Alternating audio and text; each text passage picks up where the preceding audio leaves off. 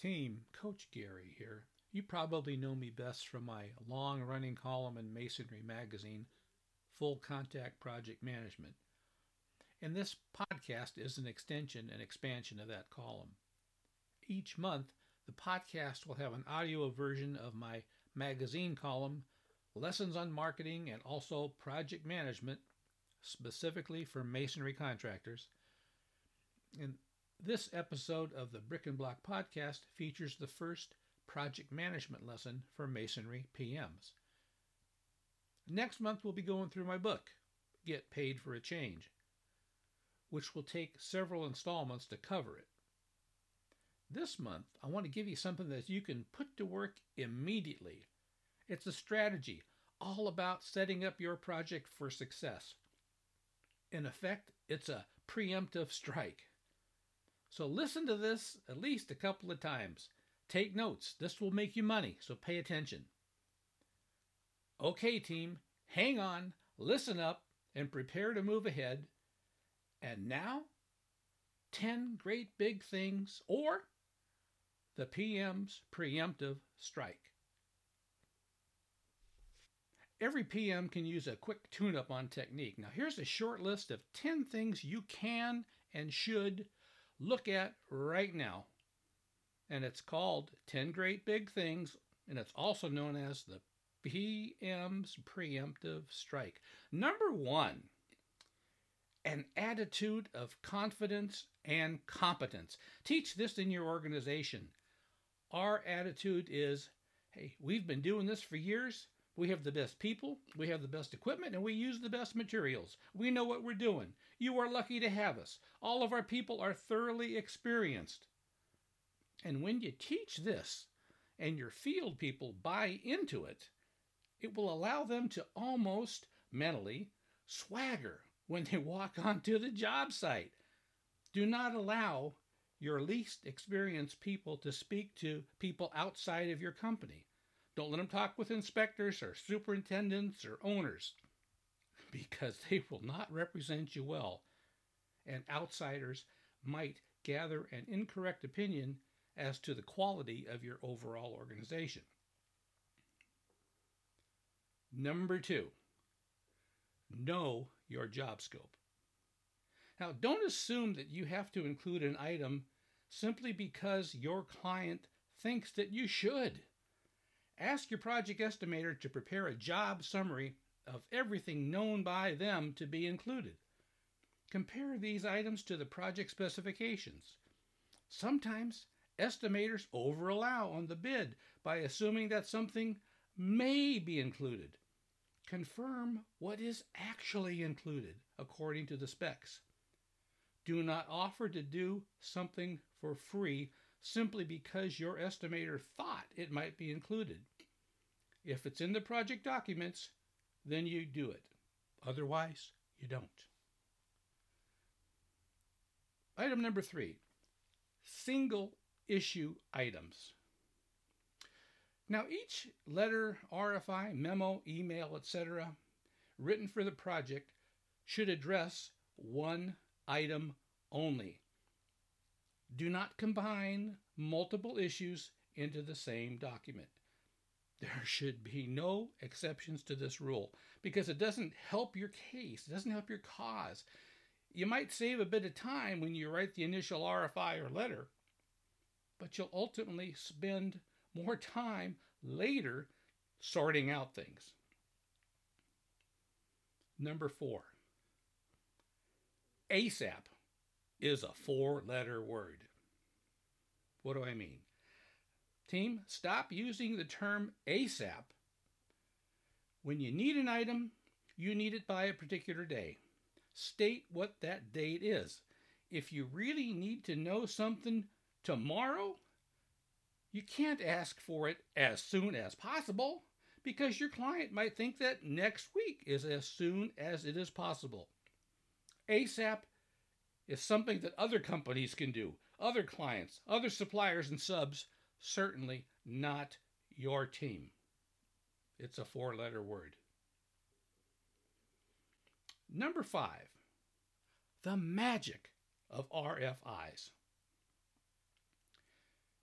Use RFIs whenever possible instead of using letters. Good RFIs always assign a priority. They discuss time and money consequences and leave the ball in the client's court by asking something like, "How are we to proceed?" or something very similar to that.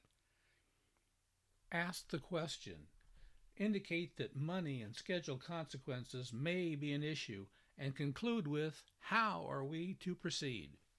Set up your RFIs so that they are in your computer and they're easy to generate, each with its own RFI number. A smart PM will also track the number of days it takes for an RFI to be answered. Number 6, control at the pre-con. Establish at the pre-construction meeting exactly how RFIs and change orders get handled. Don't be afraid to put the change word out there. What exactly has to happen before you can proceed? Who exactly has to sign? And then when exactly is it paid? Team, you can either ask now when it's not an issue, or you can beg later for your money. Which is smarter? Number 7, quantity and quality. Realize that you can't have too many good RFIs, letters, memos, change orders, and so on, especially if you ever get to court. Know this: if you ever proceed to a claim or to court, you will wish that you had lots of RFIs. So give yourself every advantage. Number 8, job book. Create a job book. Now, a good job book is a 3-ring binder with at least these sections. A, scope of work, quantities, budget, cost codes. B, contract docs. C, letters to your firm. D, letters from your firm. E, inspection and survey requests. F, RFIs and log. G, change orders and log. These would be requests, proposals, requests for proposals, quotes, and so on. H, submittal log. I, billings. J, specs, soils reports, permits. K, schedule. The job book is always up to date and can be carried by the PM into the field because the office has this same information as well. Number 9, numbering. All correspondence from your firm, whether they be letters, RFIs, quotes, change order requests, etc., get numbered, each with its own sequence. Now, this only sounds difficult, but once you set it up this way, you will wonder how you ever got along without it. Trust me on this one. Number 10, time and materials work. Team, please realize that when you perform some work on a T&M basis, rather than on contract, the very best you can hope to achieve is to simply break even. That's the best. And some of the work, which you have reason to believe will be signed for, it will not be signed for. And some of the work which is signed for will ultimately not be paid for. This seems to be some kind of a cosmic law, and everyone is affected by it. Don't be afraid to do T&M work. Just remember how absolutely critical it is that every ticket be signed. You cannot be too anal about this. Teach this to your foreman.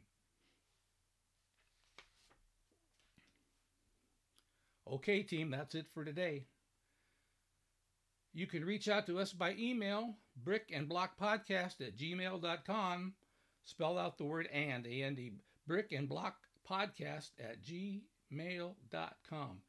Be sure and subscribe to the podcast. It's important. We want you here with us for every episode and particularly for the next episode. Now, for the Brick and Block Podcast, this is Coach Gary. Thanks for stopping by.